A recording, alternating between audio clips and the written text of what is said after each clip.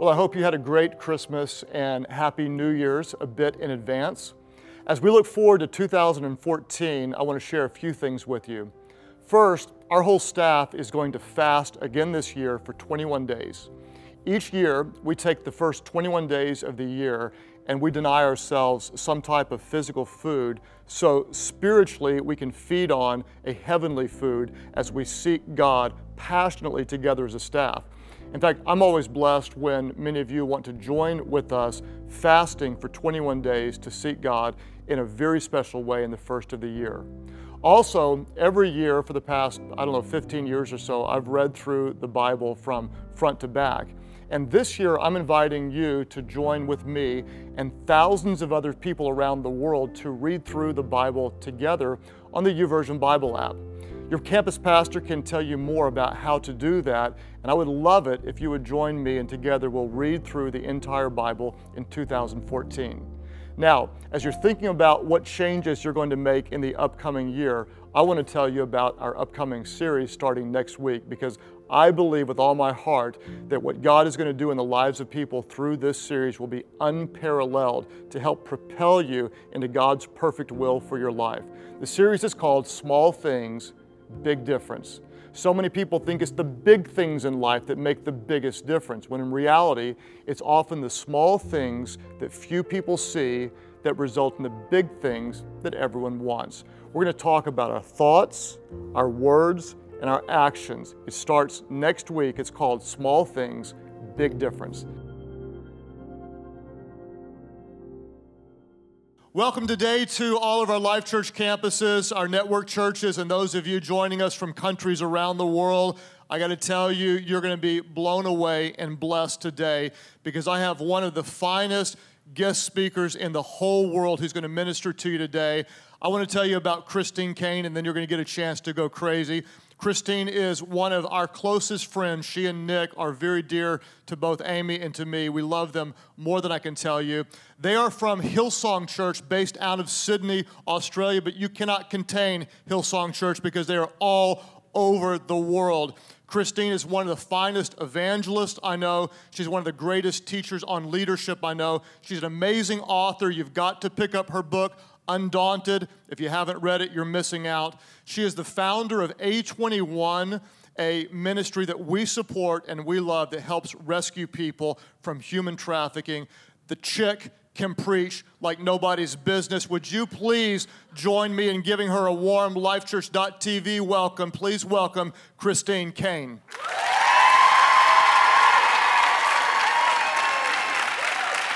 Thank you, Pastor Craig.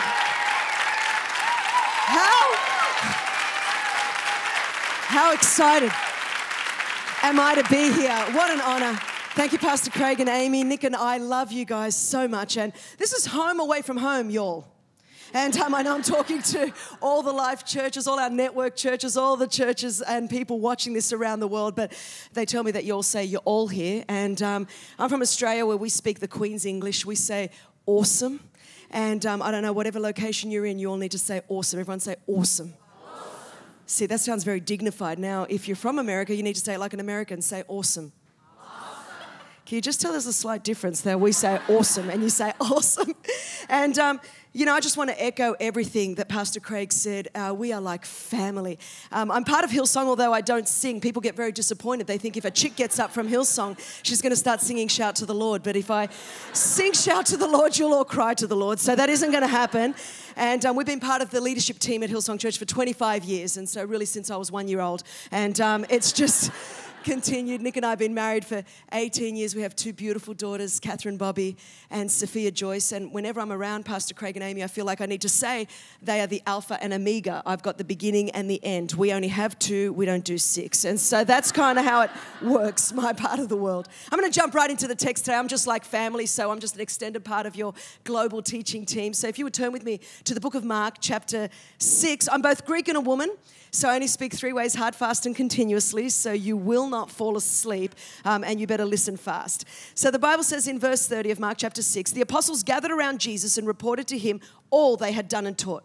Then because so many people were coming and going that they did not even have a chance to eat, they were obviously not from Oklahoma City, but anyway, he said to them, come with me by yourselves to a quiet place and get some rest. So they went away by themselves in a boat to a solitary place. But many who saw them leaving recognized them and ran on foot from all the towns and got there ahead of them. When Jesus landed and saw a large crowd, he had compassion on them because they were like sheep without a shepherd. So he began teaching them many things. By this time it was late in the day. So his disciples came to him and said, "This is a remote place," they said, "and it's already very late. Send the people away so they can go to the surrounding countryside and villages and go to the Jerusalem food court and buy some hummus." I'm actually just checking if anyone is following the text with me. It's just how I sort of have a look. It is in the original Greek, I did check, but you can do your own research. And so it says in verse 37, "But he answered, 'You give them something to eat.' They said to him, 'That would take 8 months of a man's wages. Are we going to go and spend that much on bread and give it to them to eat?' 'How many loaves do you have?' he asked. 'Go and see.' When they found out, they said 5 and 2 fish. Then Jesus directed them to have all the people sit down in groups on the green grass. So they sat down in groups of hundreds and fifties. Taking the 5 loaves and the 2 fish and looking up to heaven, he gave thanks and broke the loaves.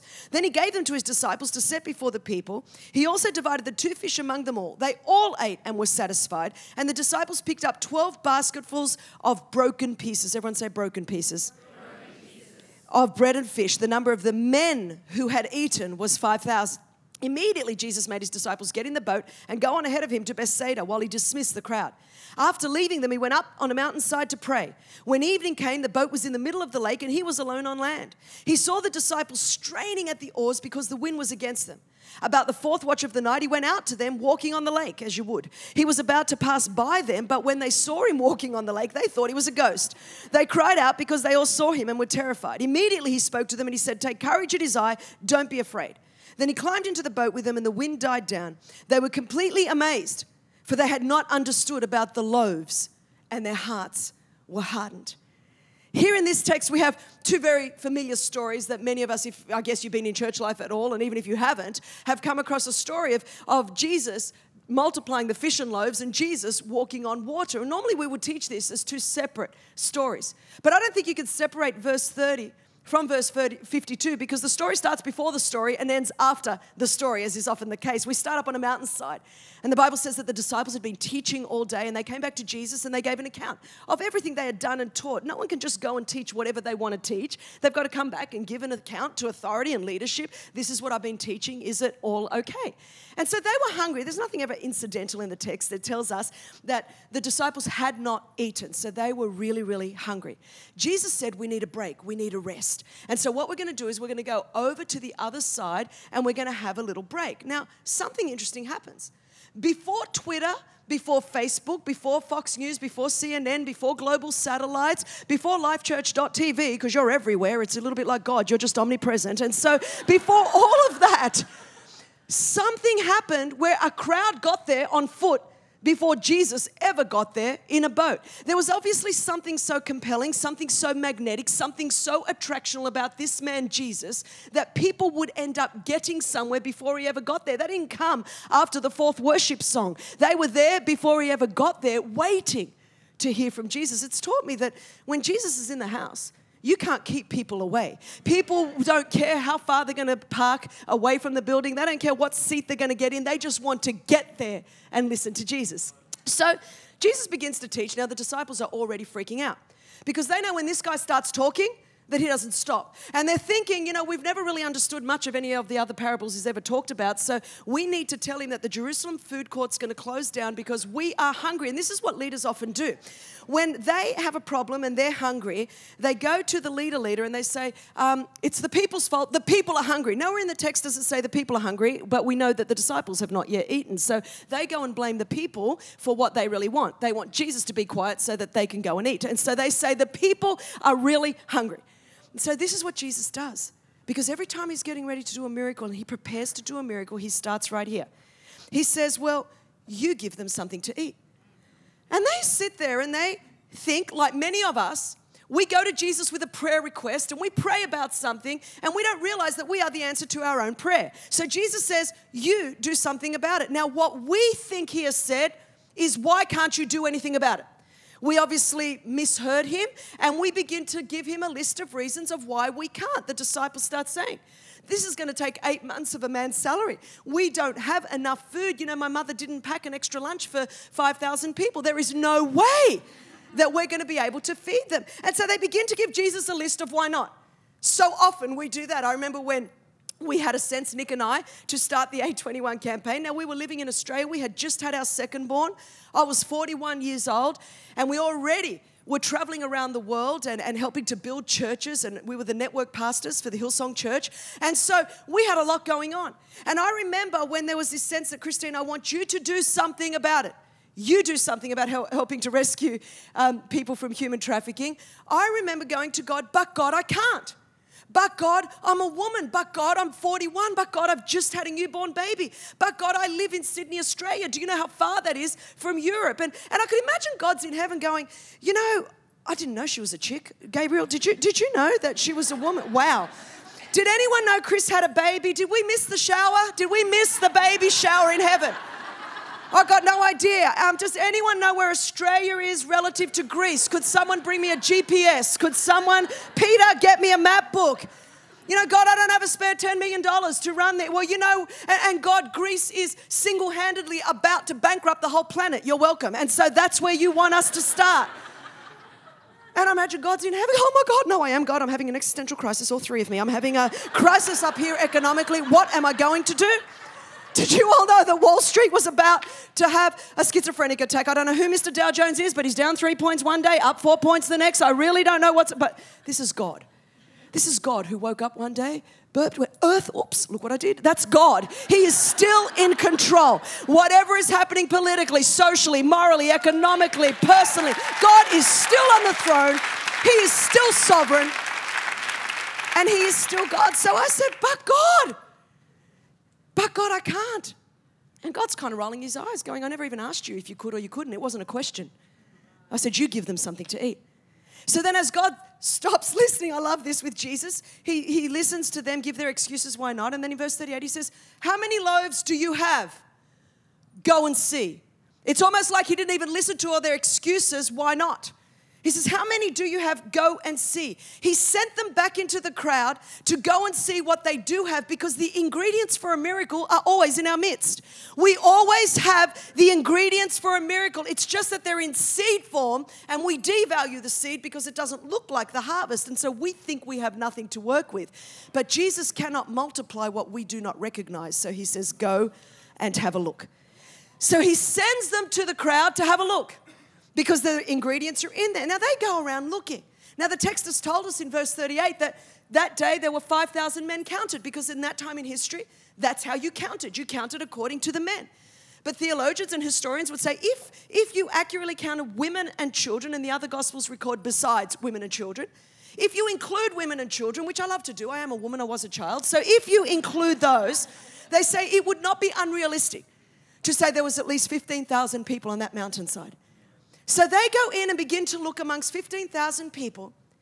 And one little boy gives his 5 loaves, his 5 pieces of Ezekiel bread, his 2 little anchovies. That's all he has. He gives it up. Do you think in a crowd of 15,000 that there was only one little boy with a packed lunch?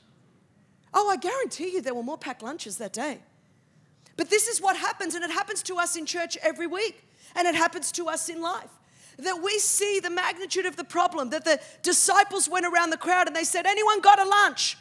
We got to feed 15,000 people. Jesus isn't going to stop until we feed everyone, and there's a crowd of 15,000. Who's got a spare lunch for 15,000? What we do is we look at the enormity and the magnitude of the problem, and we think, because I can't do everything, I'll do nothing instead of the one thing that would activate something. Jesus never asks us to do everything. Every week when our pastor stands up and tells us to bring the tithe into the storehouse, he's not asking any one person to do everything, but God's commanding all of us to do the one thing that we can all do, which is bring our tithe into the storehouse. When we have a need, we're not asked to do everything. When it came to helping to rescue 27 million slaves, God wasn't asking us to do it all. But he said, what's the one thing that you do have? And if you give me that one thing, I'll be able to do something absolutely miraculous with it, Christine, but I need the one thing. So that little boy gave it. Now, did you notice who gave the ingredients for a miracle that I'm talking about today? It's quite fascinating to me that it was the little boy that was uncounted that provided the ingredients for the miracle that counted. The text tells us that there were 5,000 men counted that day. So a little boy who was not counted, and the thing that I've discovered, church, is that it's always the ones that everybody else discounts. It's the ones that everyone else thinks doesn't count. It's the ones that everyone else thinks your life will never amount to anything. You are not educated enough. You're not talented enough. You're not gifted enough. You're not smart enough. You're not resourced enough. Everyone else discounts us. You are not a celebrity enough. You don't know the right people. Jesus says, I might just be able to use that person that everybody else has discounted, the one that society thinks doesn't count, because I know that I'll get glory from that life because everyone will know that they could never have done it in their life. God always takes the ones that everyone else discounts. You know who packed his lunch that day? I promise you, if you know anything about society at this time, it was not his father. His mother packed his lunch. Do you think when that woman got up that day and packed some anchovies and some Ezekiel bread, she thought she was doing anything that was world-changing? Yet she was packing the ingredients for a miracle in that little boy's lunch that I would be talking about 2,000 years later. I don't know, every day when you're driving your kids to school, you perhaps could be homeschooling your kids. You could be the cool house where all the kids come over after school and you're speaking life instead of death over those young people. Often when you think what you're doing is insignificant, your job doesn't matter, your life doesn't matter, I want you to know that everything you do, everything you say, everything you think contains the ingredients of a miracle that can change generations. Don't devalue the smallness of the seed that you have. Don't ever, ever devalue it. And so we start. And then what do? They bring it to Jesus. Now, could you imagine their frustration when they brought that to Jesus? 5 loaves and 2. I could imagine them, especially Peter. See, Jesus, I told you. These people are really stingy. We should have sent them to them all. Because Jesus, if you did what we said, everyone wouldn't be here hungry anymore. Because now, Jesus, it's impossible. Now, Jesus, all you've got is 5 loaves and 2 fish. Why didn't you do what we said? And how often are we like that with God? We bring the small thing to Him where the situation is impossible, and we think the impossibility excludes God from having any ability to do anything. But God does not even turn up until it's impossible. You don't need God while it's still possible. While you are smart enough, while you are resourced enough, while you are gifted enough, while you are talented enough, why do you need God? In fact, for many of the things that we ask the Lord's help for, the things that we say, I want a miracle for, they're not miracle issues, they're management issues. Most of us say, Jesus, I need a financial miracle. No, honey, you just need to stop spending more than you earn. Very simple. That's it. And then God could turn up for the financial miracle. Jesus, I need a health miracle. No, you just need to stop eating the Krispy Kremes and get on the treadmill. And you know what? Now it's very quiet. So a lot of what we're asking miracles for, we're not even in the miracle zone yet because God says, oh no, that's in the management zone. You can do that yourself. I'm not even turning up till we need the miracle. I'm not even turning up till we need the miracle. So impossible is where God starts. We think the impossibility of a circumstance disqualifies God from being able to do anything when that's what makes Him God. God is not limited to our time and space continuum. God is supernatural. God turns up when everything else has been exhausted. I don't know what your need might be today. You might have a physical need, a financial need, an emotional need, a relational need, and in the natural, it seems like it's impossible. There is no way forward. I want you to know you're poised for a miracle today. That's where Jesus turns up. Impossible is where He begins. Because what is impossible with man is possible with God. With God, all things are possible, and nothing is impossible with God. Nothing. So He begins, and do you see what He does next? They bring Him 5 loaves and 2 fishes, and the Bible says He gave thanks. Jesus gave thanks for what would never be enough. He began to bless what was not enough. How often do we, instead of bless our not enough, curse our not enough? I hate this house. I hate my boss. I hate my job. I can't stand my marriage. My kids are just losers. It's amazing to me how when we are disillusioned or we're disappointed or we're discouraged because things haven't worked out how we wanted and we feel that God didn't come through in our timing or God didn't come through in the way we wanted Him to come through, we begin to murmur, grumble, and complain and curse the very things that contain an ingredient for a miracle. And God says, you know what? Why don't you begin to bless your not enough instead of curse it?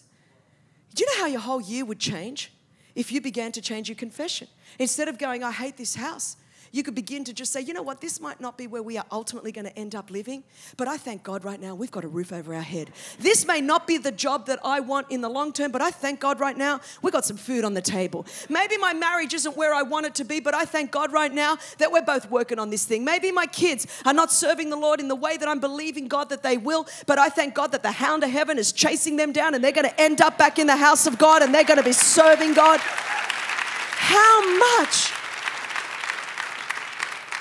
would our lives change if we began to bless and not curse? Because we expect God to bless what we curse. And Jesus began by blessing what was never going to be enough, knowing that if you bring your not enough into the hands of a God that is more than enough, He will do such a miracle. He blessed it, what was never going to be enough, and then did you see what happened? The miracle of multiplication did not happen until He broke it. The miracle is in the breaking. While Jesus kept breaking, the miracle kept multiplying. I don't know if there's anyone in this room besides me that knows what it is to be broken. I don't know if anyone's ever had a broken heart, if anyone's ever come from a broken family, if anyone's ever had a broken body, if anyone's ever had broken finances or broken relationships or a broken life. And so often we think that brokenness disqualifies us from the purposes of God and from what it is that God wants to do with our lives. We think, well, God can't use me, I was abused, or God can't use me because I'm divorced, or God can't use me because I committed just such great sins in my past. And what we try to do through our shame and our guilt and condemnation that the enemy heaps on us, we try to hide those broken places. We try to hide those scars. We try to hide it all and think, you know what, if I could just wear some sort of mask and just get through this thing called life, I wish God could use me, but He can't because I'm so broken. But I want to tell you today that it's from those broken places that you are qualified to be used by God. It's not from my strengths that God is using me to make a difference in the world. It's from those broken places. It was the child that was left in a hospital unnamed and unwanted when I was born. The girl that was sexually abused for 12 years at the hands of 4 men. The girl that grew up in the poorest local government area in my state, in Australia, where I grew up. The marginalized ethnic migrant, second-generation Greek girl, so marginalized because of my ethnicity and my gender. It's that girl that God took all those broken pieces, adoption and abuse and poverty, and said, you know what, Chris, what happened to you isn't good. And the enemy tried to steal, kill, and destroy your life. But if you allow me to, I will take all those broken fragments of your life and I will weave them together and I will work together for good. The things that the enemy meant for evil. And God has woven them all together. And God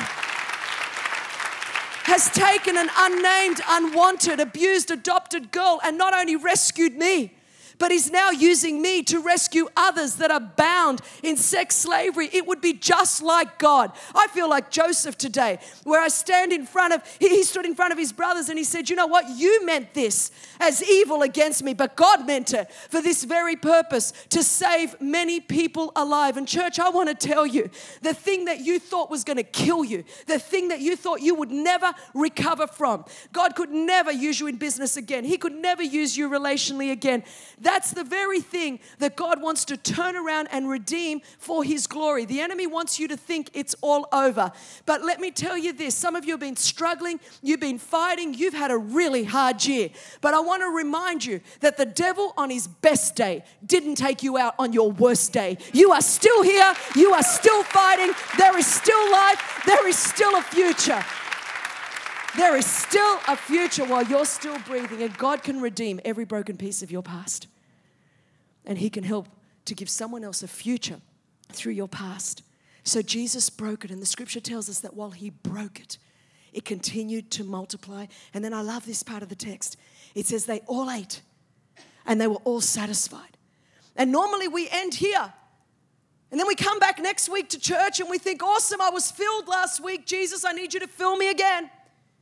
But in the day and the hour in which we live in the church, it's not enough just to live miracle to miracle.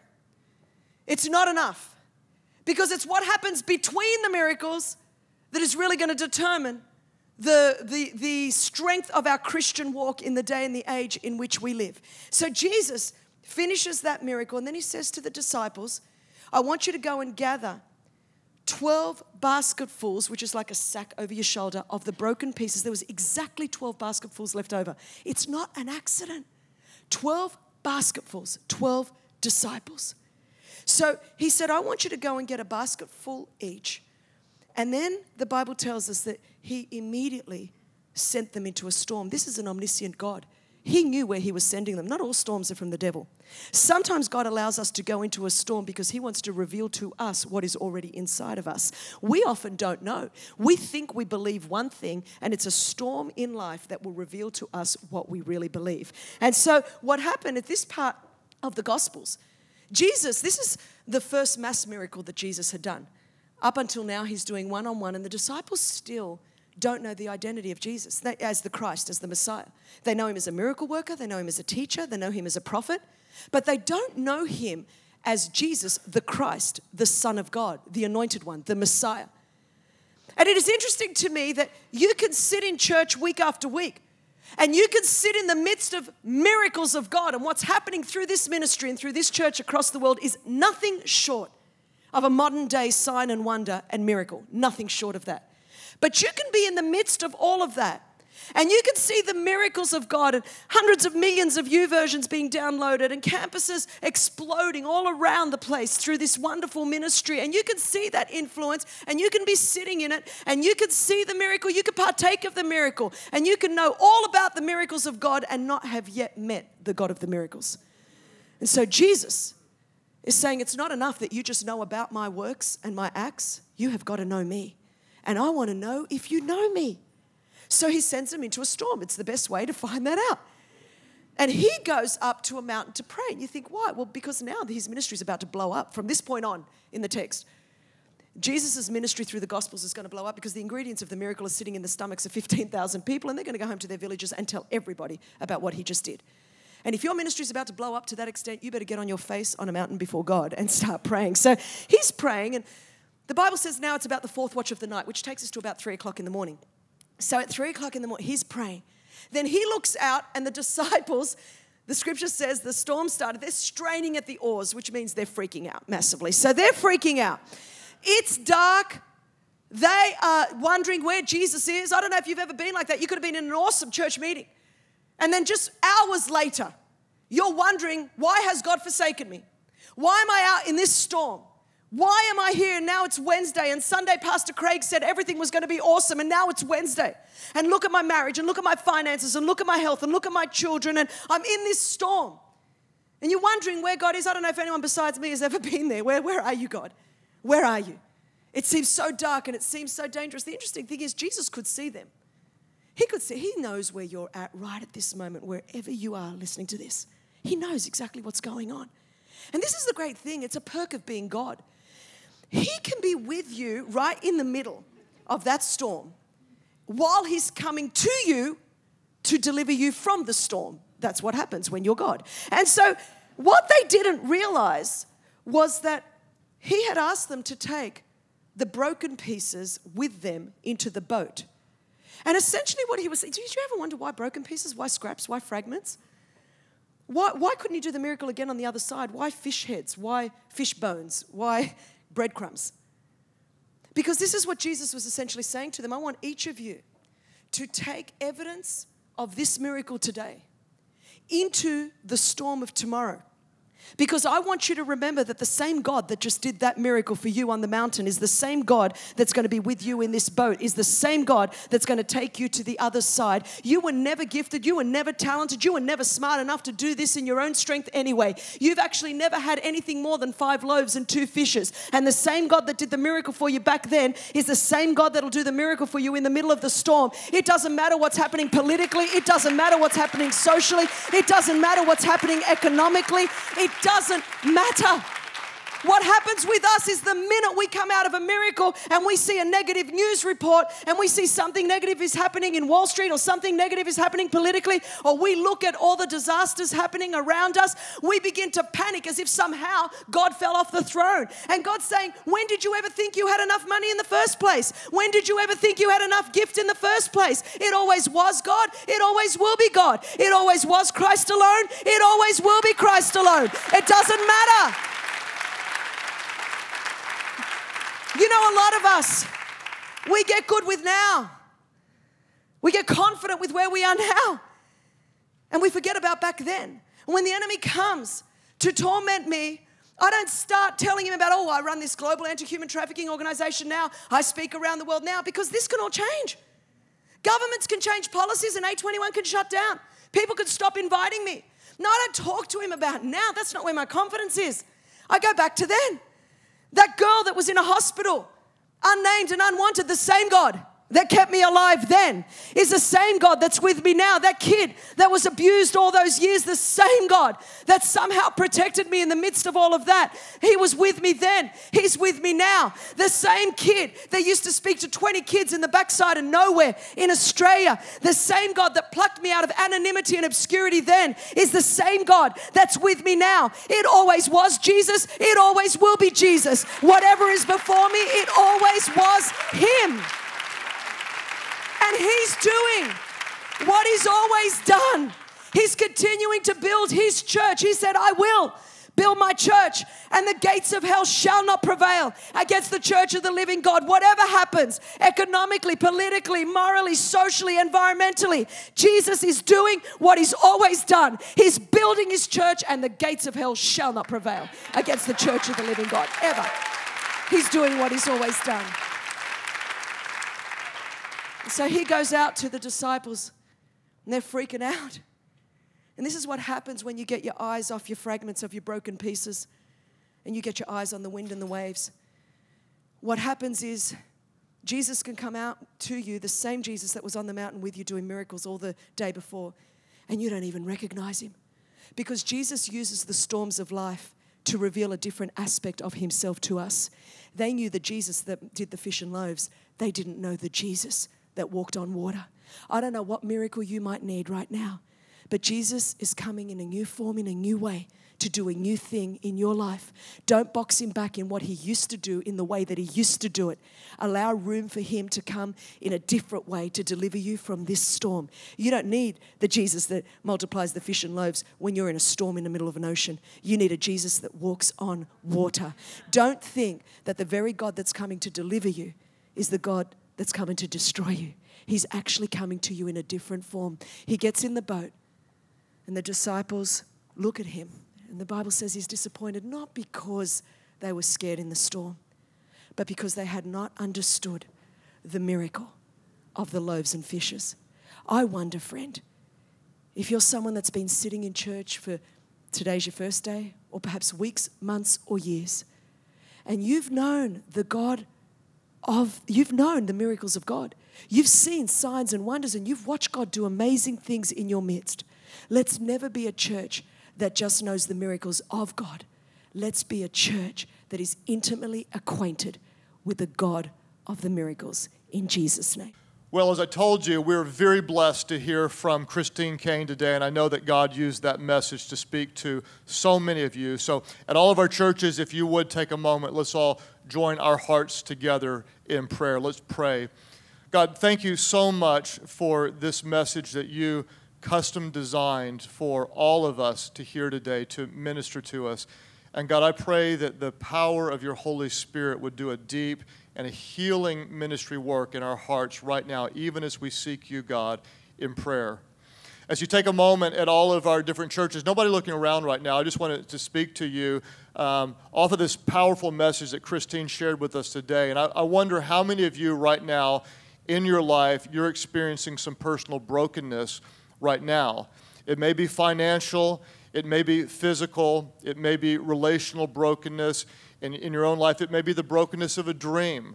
It could be spiritual brokenness where you're even hurting right now spiritually. And you'd say, Craig, would you pray that God would take these broken pieces and take what the enemy meant for evil and that God would use it for good? In all of our churches, those of you who would say, yes, I am right now hurting with some area of brokenness in my life and I really need a touch from God. Would you just lift up your hands right now? Just all of our different churches, our network churches, those of you at Church Online, just indicate by clicking right below me.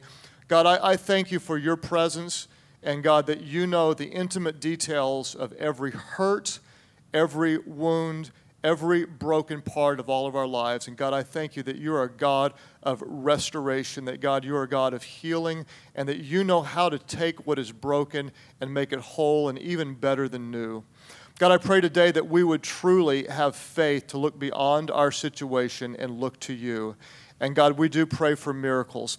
We pray that Jesus, who starts with the impossible, would do what we would say is impossible. God, that we would have hope that you can do all things, that you're a miraculous God. And God, even by faith, we thank you in advance for what you're going to do. You may do exactly what we hope you'll do. You may do something different than we hope you do. But God, we know that you will do exactly what is best for us and that best bring glory to your name. So God, we say we trust you. And God, we believe that you will work in our lives. As you keep praying today at all of our different churches without anybody looking around, Christine really had a powerful moment when she said, you can be in church, you can be around the things of God, you can even know a lot about God, but you may not know him. And I'm absolutely convinced that there are many of you that God brought here for this very specific moment. Because you may recognize you've got a head knowledge of him, but you do not have a heart relationship with him. And the bottom line is, I'm convinced with all my heart that there are times when God even allows us to be totally broken and be at the lowest place in our life where we have nowhere else to look but toward him, to look up to him, because he loves us enough to let anything happen to draw us into a relationship with him. And the bottom line is, if I can say it bluntly, is we're all broken. We've all sinned and fallen short of his perfect standard. And there are all of you, you'd have to recognize that even in your own life and say, yes, I've messed up. I don't feel worthy. I'm not good enough. And the reality is none of us are good enough. And that's why the miracle of salvation available to us through God's Son, Jesus, is the good news. And frankly, that's why many of you are here today and you're starting to realize it, that God loves you so much that he did for you what you were incapable of doing for yourself. He sent his Son, Jesus, who was without sin, to die for our sins and to be raised from the dead so that anyone, and that includes you, who calls on his name would be saved, forgiven, and transformed by his power. At all of our churches, those of you who say, yes, I'm broken, yes, I'm a sinner, and yes, I need a Savior. Today I turn from my sins and I turn toward him. I need Jesus. That's your prayer today. Would you lift your hands high right now, all over the place? Lift them and say, yes, that's my prayer. Those of you at Church Online, you click right below me. And as there are hands going up at all these churches across the world, would you join those around you and pray this simple prayer? Nobody prays alone. Pray, Heavenly Father, forgive me of my sins. Make me brand new. I believe Jesus died for me and he rose again so I could live for you. Fill me with your Spirit so I could follow you for the rest of my life. Thank you for new life. Today I give you mine. In Jesus' name I pray. At all of our churches, would you go crazy? Would you worship God? Would you welcome those born into the family of God today?